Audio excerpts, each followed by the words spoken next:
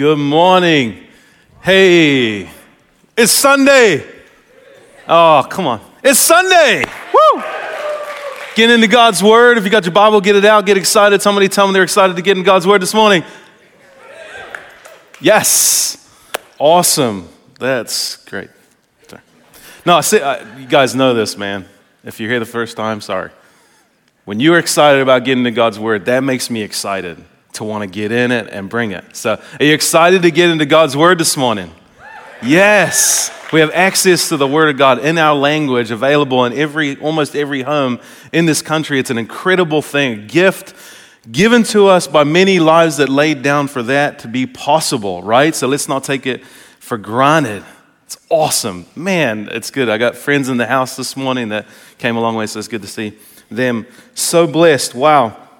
So we're in Judges chapter 2, and you guys are turning to Judges. I'm not going to trick you this morning and make you go somewhere else. Actually go to Judges, because we're going to read in Judges chapter 3.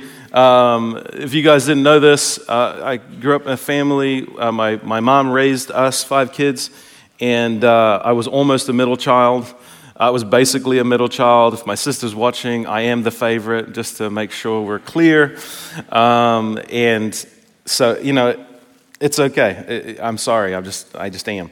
But being in almost the middle, I had this tendency to observe. I was the observer, right? They were doing stuff they shouldn't, and I would just sit and watch.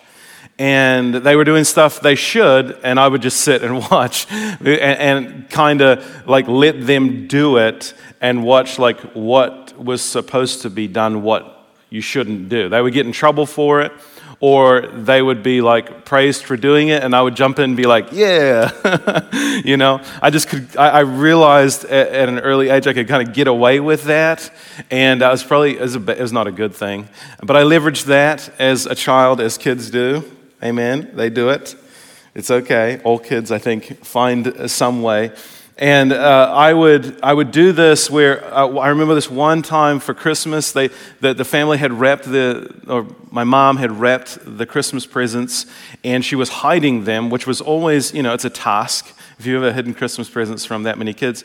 And so there's 5 of us. There was at the time we had 2 foster family members with us, and they also were there. They got presents as well, so they were hidden. So it was a lot, kind of jammed in different corners of the house, and I knew that my siblings were looking for them and opening them and being like, hey, this is what I got, or this is what you got, and all that kind of stuff. And as a kid, you don't realize what you're spoiling or what you're ruining. You're just excited.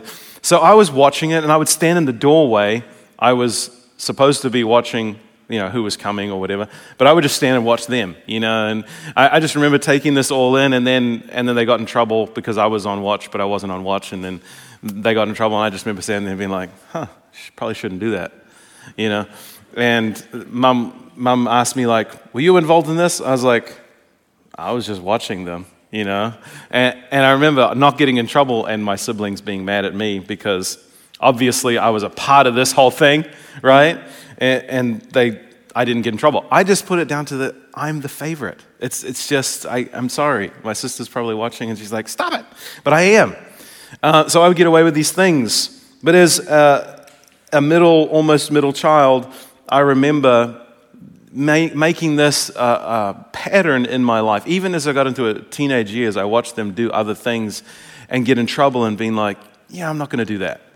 And it actually became a good thing in some ways, and my mom would say this, that you learned by observing many things. And one way that I observed and actually learned to do things through observation was playing basketball. I would actually just watch tape, and I would learn things and then go out and do it. My mom would say, hey, that's really cool that you can do that. She would watch me study people doing stuff and then go and do it.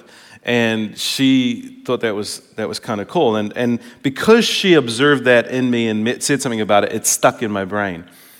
It made something in me kind of go, oh, that is a cool thing.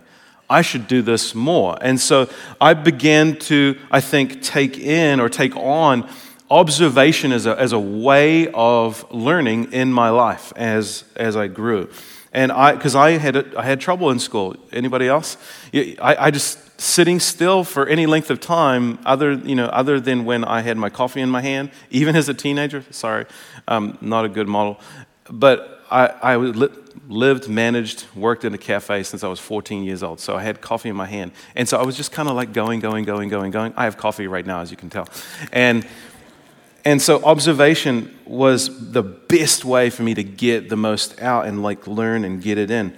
And I was thinking about that as I was reading through Judges 3 today, and thinking, man, what if we as a generation, right, would examine and observe this scripture in Judges for such a time as this? How drastic of a change would happen in the children of God for today, and how available we could be as a resource to nations, leadership, people in our community. As I was observing this, and I want you to see why it might not be what you think. But chapter 3, you guys are there. Let's get into it. You ready? Here we go. Now these are the nations that the Lord left to test Israel. By them, that is, all in Israel who had not experienced all the wars in Canaan, it was only in order that the generations of the people of Israel might know war, to teach war to those who had not known it before. God left a people, a whole mess of people in that nation, in that area, and did not drive them out because the people didn't do their job, right? And he left them there to what? It says there, test. And to teach, that they might know war. That was the words used, to test and to teach, so that they would know war. Say war. I don't know if there's an accent on the word war, but the Bible has a lot to say about battles, right? And a lot about warfare. And as I looked at this warfare that God was hoping they would learn, I started to drill down to what is actually the battle that's going on. What is the war that God wants them to learn? And what is the war that God wants us to learn as we look at this? So I'm looking at this and saying, okay, we know this. God does for us produce certain things, provide certain aspects in our life to produce perseverance, right? The Bible tells us that.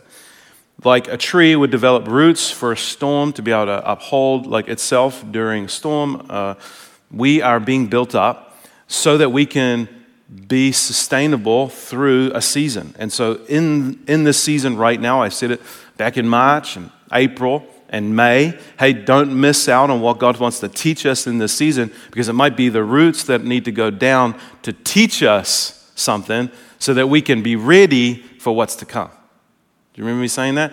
And as I've gone through this, I keep reminding myself, hey, don't leave the season or rush out of the season that God is wanting us to pick up on something in the season. Don't rush out without getting it, right? So in that same vein of thought, here we are in verse 5.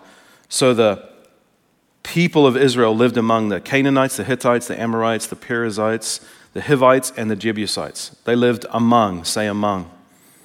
So that's the key word right there. Now, right in the middle, amongst these people, what was their call to live? And we called this out last for us, is to be set apart.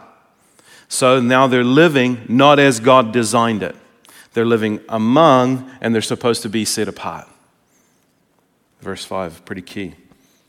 If we look at that, we say, okay, that's something that God called them to. They're not living. So what happened? Judges 3:9.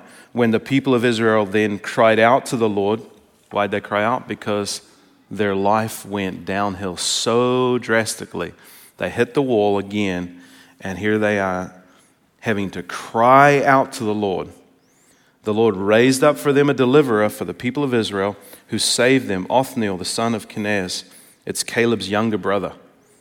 Remember Caleb, the guy who spied the land? So here's his brother being raised up. The Spirit of the Lord was upon him, and he judged Israel. He went out to war, and the Lord gave Cushan, king of Mesopotamia, into his hand. And his hand prevailed over Cushan, So the land had rest 40 years. So if we just examine this real quick, what happened is they want to be in the land. We talked about this last week. They came into the land. They're not moving through and moving the people out. They're being disobedient by staying where they are. And so they're getting comfortable. So now we're hearing, now they live amongst the people they're not supposed to be amongst. They're supposed to be getting rid of all of these people. We talked last week about why they need to get rid of them, and that was an important thing. And we talked about God's love language being obedience, right? So there's God's love language. I want to love God. I'm going to walk in obedience. They get to this point living amongst, then life just spirals out of control. Society starts to crack under the pressure, and they start crying out to God for help, and God has mercy. This is the pattern that we talked about. God has mercy. Then they have Caleb's younger brother. He's the leader, and then the pattern continues. They had rest for 40 years. We've talked about that. Peace. What happens after peace? Complacency. After complacency, compromise. So that's what we're anticipating. That's the pattern we said would happen, right? You guys remember that? So, judges are supposed to be these people who live right and are this example for others to observe. Hey, there's godliness, and we're going to follow this leader, right? So I just wanted to point out, as we go through Judges, you're going to see it's over 350 years, but you're going to see the decline. Every time we bring up another judge, it's going to get more corrupt and more corrupt until we get to Samson and his story. But Othniel, dude, this is Caleb's brother. He's witnessed and heard this guy, Caleb, and his faith. He's picked up on it. Remember, God said, hey, I want to test them and teach them war. It's a generation who doesn't understand war. So Othniel is part of that generation that, Caleb and them went to war, but we didn't know war. God has handed everything to these guys. The training wheels are still on, right? They're doing all this stuff for God with the training wheels on. God's like, okay, I'm going to lead you through this. That's why I think for Othniel's story and some of these other early guys, we don't actually hear the drama because there's not really much drama to go into. The training wheels are still on, and God is helping them through. And he actually uses this word that God gave it into his hands, gave the people into his hands. You think about the picture of hands, it's an important word. Scripture describes that the enemy was given into his hands. That means he has full control. Othniel now has full control. I can mold them, I can lead them, I can do whatever I want with them when it's in my hands. If it's out of my hands, right, if something's out of my hands, I don't have control, I don't have grip. But he had full grip on the enemy and could do what he wanted with them. That's pretty cool. God handed it over. But then they decline again. They decline again down into a pit, and society begins to crumble again. The pattern goes off, and we pick up in verse 15. Here it is. Part of the reason why I share the pattern with you, because I get to skip a bunch of scripture. Not because I don't want to read it to you, but because then we can get through more. I love it. You guys ready? Check this out. Verse 15. Then the people of Israel cried out to the Lord, and the Lord raised up for them a deliverer, Ehud. That's a fun one to say. The son of Gera and Benjamite, a left-handed man. The people of Israel sent a tribute by him to Eglon, to the king of Moab, and Ehud made for himself a sword with two edges, a cubit in length, about a foot long. And he bound it on his right thigh under his clothes, and he presented the tribute to Eglon, king of Moab. Now Eglon was a very fat man, and when Ehud had finished presenting the tribute, he sent away the people who carried the tribute. But he himself turned back, right? He turned back to the idols near Gilgal and said, I have a secret message for you, O king. And he commanded silence. And all his attendants went out from his presence, and Ehud came to him as he was sitting alone in his cool roof chamber. And Ehud said, I have a message from God for you. And he arose from his seat. Now remember I said PG, right? We're going to PG this thing. As I did school with reading with my kids, I kind of changed some words. We got some kids in the room, so please excuse me. I'm not trying to change Scripture. I'm just trying to be, helpful to the kids in the room, family.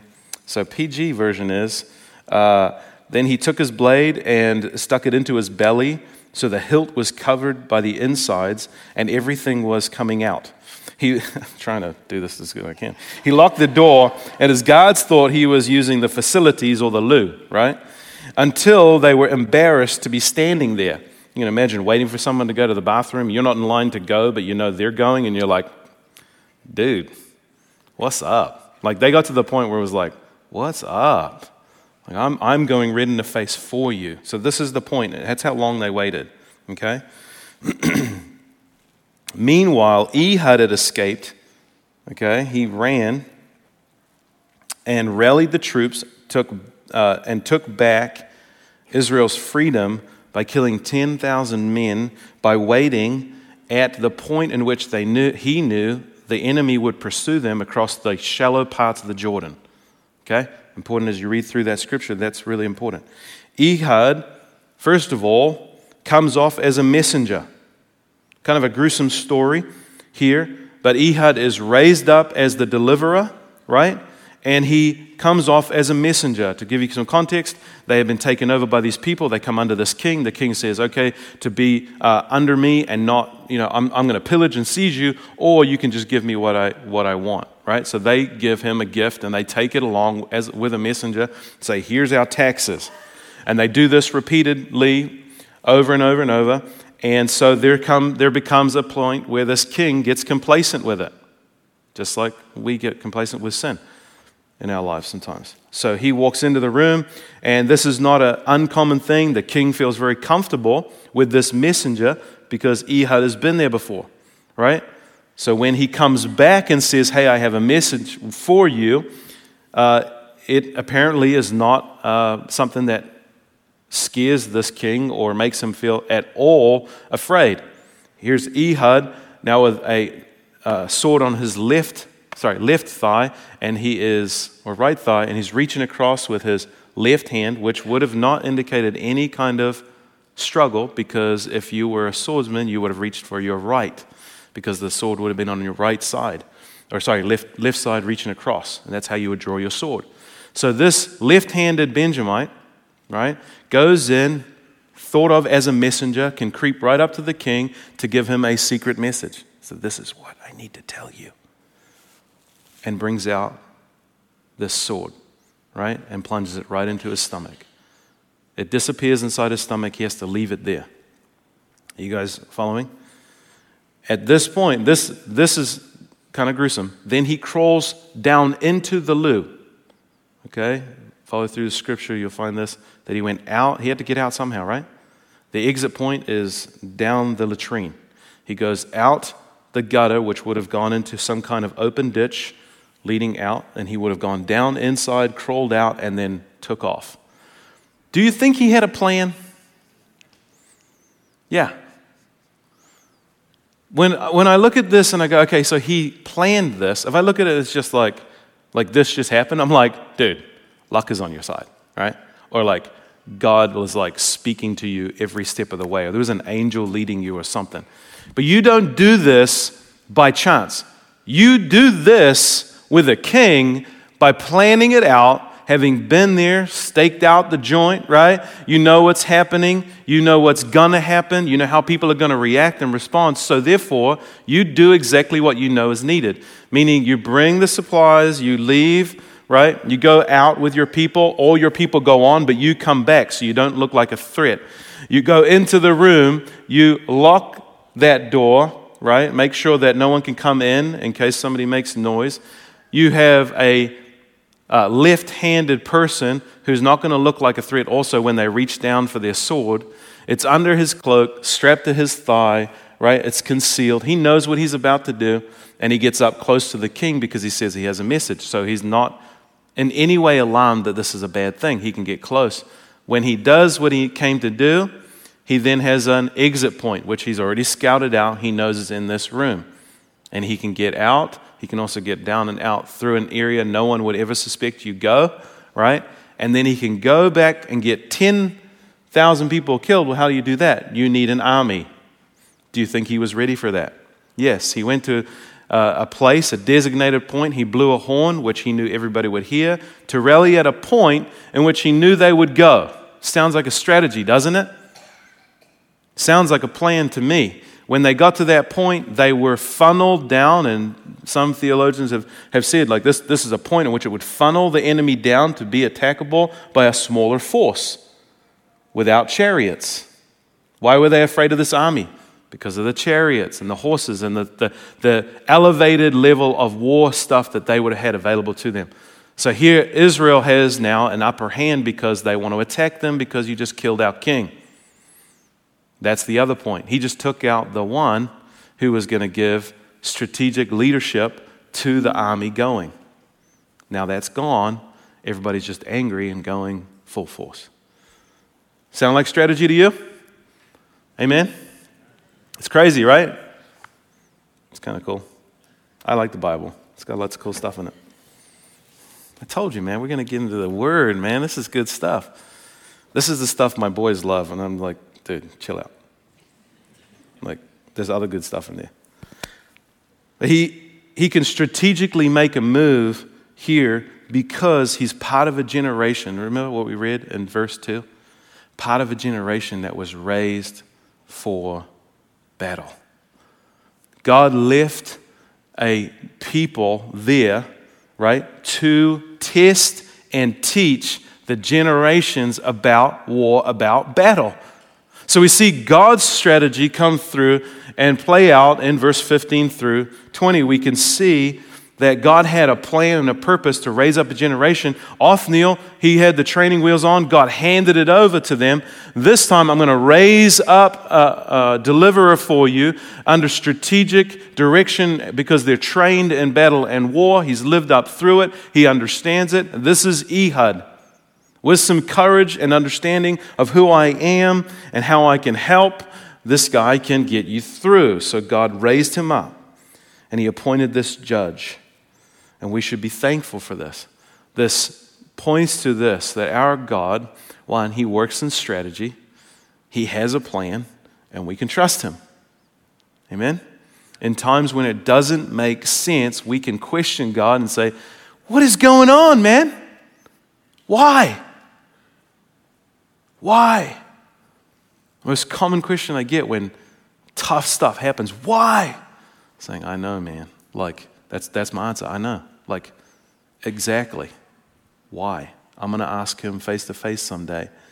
I hope we're all standing around Jesus so he can share with us his heart.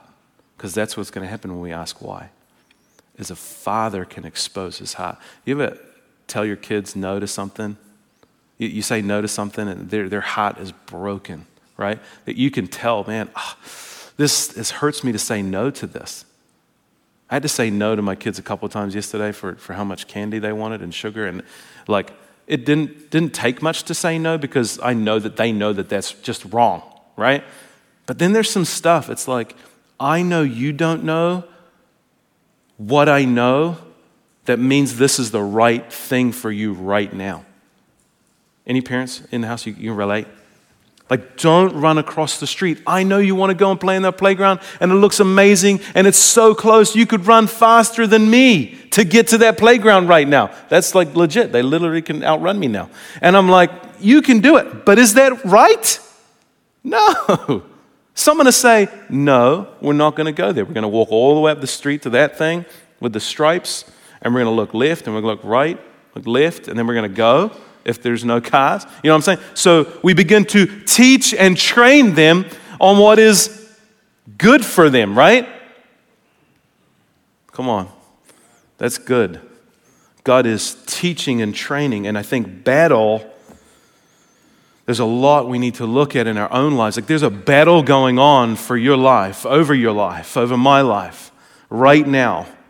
Ephesians 6:12 says, for we do not wrestle against flesh and blood, but against the rulers and against authorities, against cosmic powers over this present darkness, against spiritual forces of evil in the heavenly places. There's a battle going on, folks, over your life, over my life.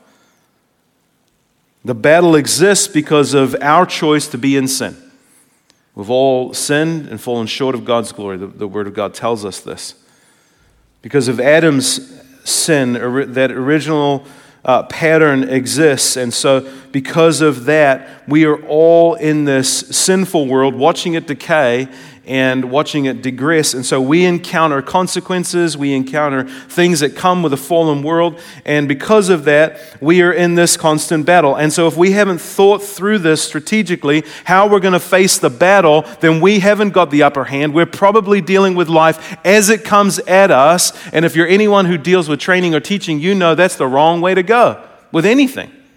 It's about being ready. It's about being secure in that readiness and trained and ready for whatever comes your way. Nurses, doctors, first responders in the room, you know this. Like, you train, you grill yourself in certain things to be responding certain ways without even thinking about it. You go there. Because you know you can't just think on the fly about what's going to come at you today. And when it comes to our lives and the area of the battle of evil that's over your life, it's the same in that God desires to train and teach us in these things, spiritual battles, so that we're ready to take it on. So I'm going to talk about something we don't talk about enough in church, and that is sin. Because I think the battle, if we're real, look at the underlying battle here is not with the people that are in that nation still. The battle is happening while they're amongst those people they should have taken out in the first place. And I'll make this point real quick on that. Right? Real quick, sin is walking away from God's designed best for us. Okay? Don't want us to think about sin in some way, shape, or form that's not biblical. That this is us walking. God has best, and we choose something else. Right? Can you guys go with that? We said that some parts of us are still catching up to the fact that we're under new management. You're under new leadership. If you have given your life to Christ, the blood of Jesus covers you. Your life, you're under new management. So I told you guys, like, when the enemy tempts me, I'm like, yo, go talk to management. I'm under new management. You're talking to the wrong guy. You're tempting the wrong dude. Go talk to Jesus who conquered sin and the grave. Come on. Enemy, in other words, get out of my face. You there with me? When it comes to dealing with sin, what we end up dealing with, though, as we're tempted and enter into something maybe that becomes a habit or something that's rough and wrong, what we're really dealing with is the underlying lie, underlying thing of believing a lie. What happened with Adam and Eve was they were tempted, right, by a deceiver who lied to them. Didn't he? He lied to them. And that's how he gets us into sin. He'll lie to you, and if you can believe the lie, he can get you to sin. If you can believe that you deserve more, if you believe the lie, you deserve more than this, than what God has given you, what are you going to do? Walk away from God's designed best for you. He never designed us to look out at others and say, oh, I should have more like them. I should be just like the Joneses. The Smiths have more than me. I probably should be getting more. Did God design us to do that? No. Sin is walking away from God's designed best for us. So our eyes are supposed to be on Him. And the enemy is going to say, if I can get your eyes off of Him and lie to you to look at others and compare your life, I got you. I got you. Right? Now I can just twist you. You're right in my hands. Just like Othniel had the enemy. And he can play and he can mess with you, twist your emotions.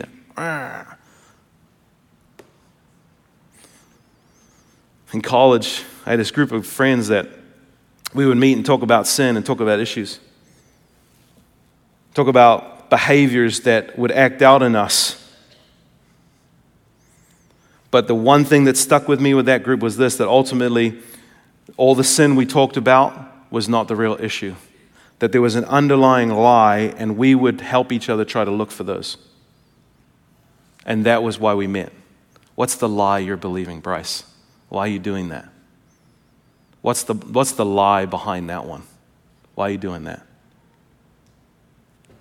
That was real talk. So as I thought about us dealing with sin this week, I went to the place that I dealt with sin best in Scripture, and that is in Psalm 51. If you guys have your Bibles, I would love if you just earmark that, because I can't get through it all today. But if you have any way to mark that 51, Psalm 51, and look through that for yourself, I would love for you to go there, because it maps out how we deal with sin and undercut strategically what the enemy would want you to do in these areas of habit or just areas he has maybe perceived control in your life. And the first thing that happens here, you understand David sinned pretty crazy sin. He slept with somebody else's wife and then killed her husband. And he feels bad and he repents. And so this is the conversation he has and what he does in following that up. First, he acknowledges the sin. For I know my transgressions, verse 3, and my sin is ever before me. So he's there. I'm like, I'm so sorry. My sin is there, God. I acknowledge it. It's real.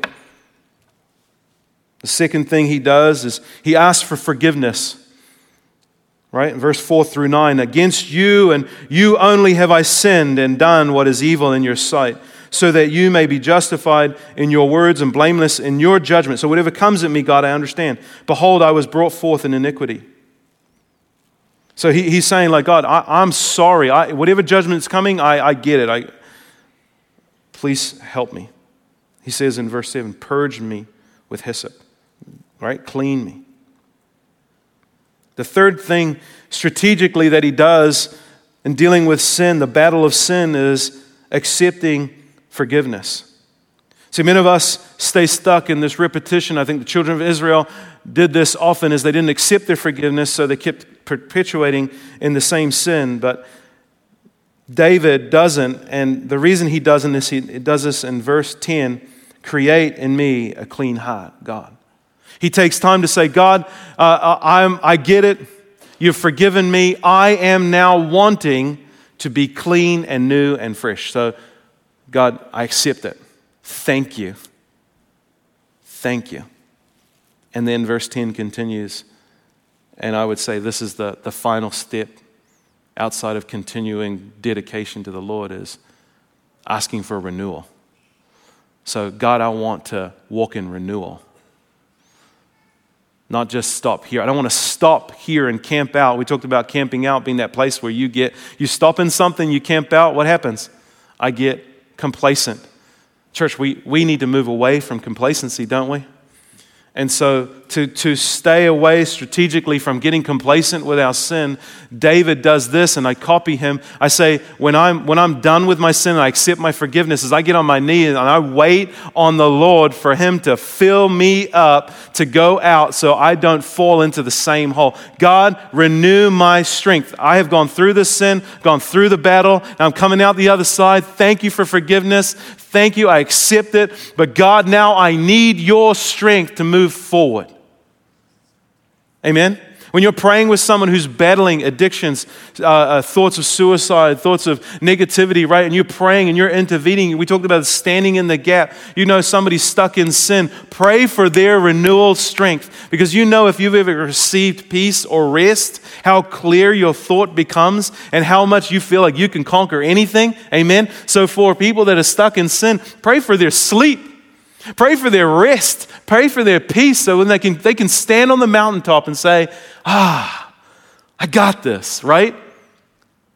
And that's what God can do in renewal, is he can give you clarity and peace, and that clarity can give you just what you need, I think, to strategically think about what comes next in your day as we battle through.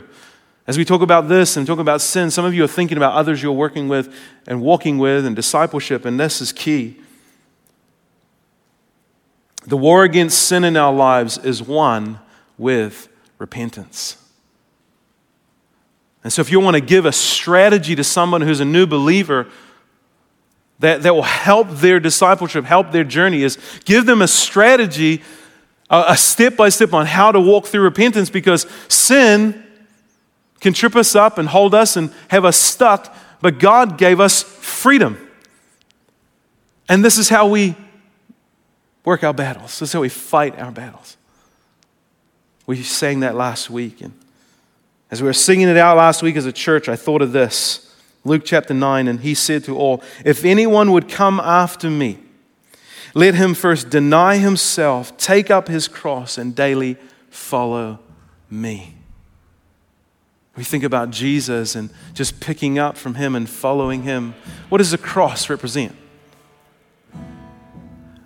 The cross for us as followers of Christ is strategic victory by God over sin and death forever and amen. Right? Like the cross, like the place where like a stake in the ground literally was driven into the dirt so that sin would forever be done. And Jesus even said from the top of that cross, "It is finished." So the sin that's in your life right now, remember, is conquered.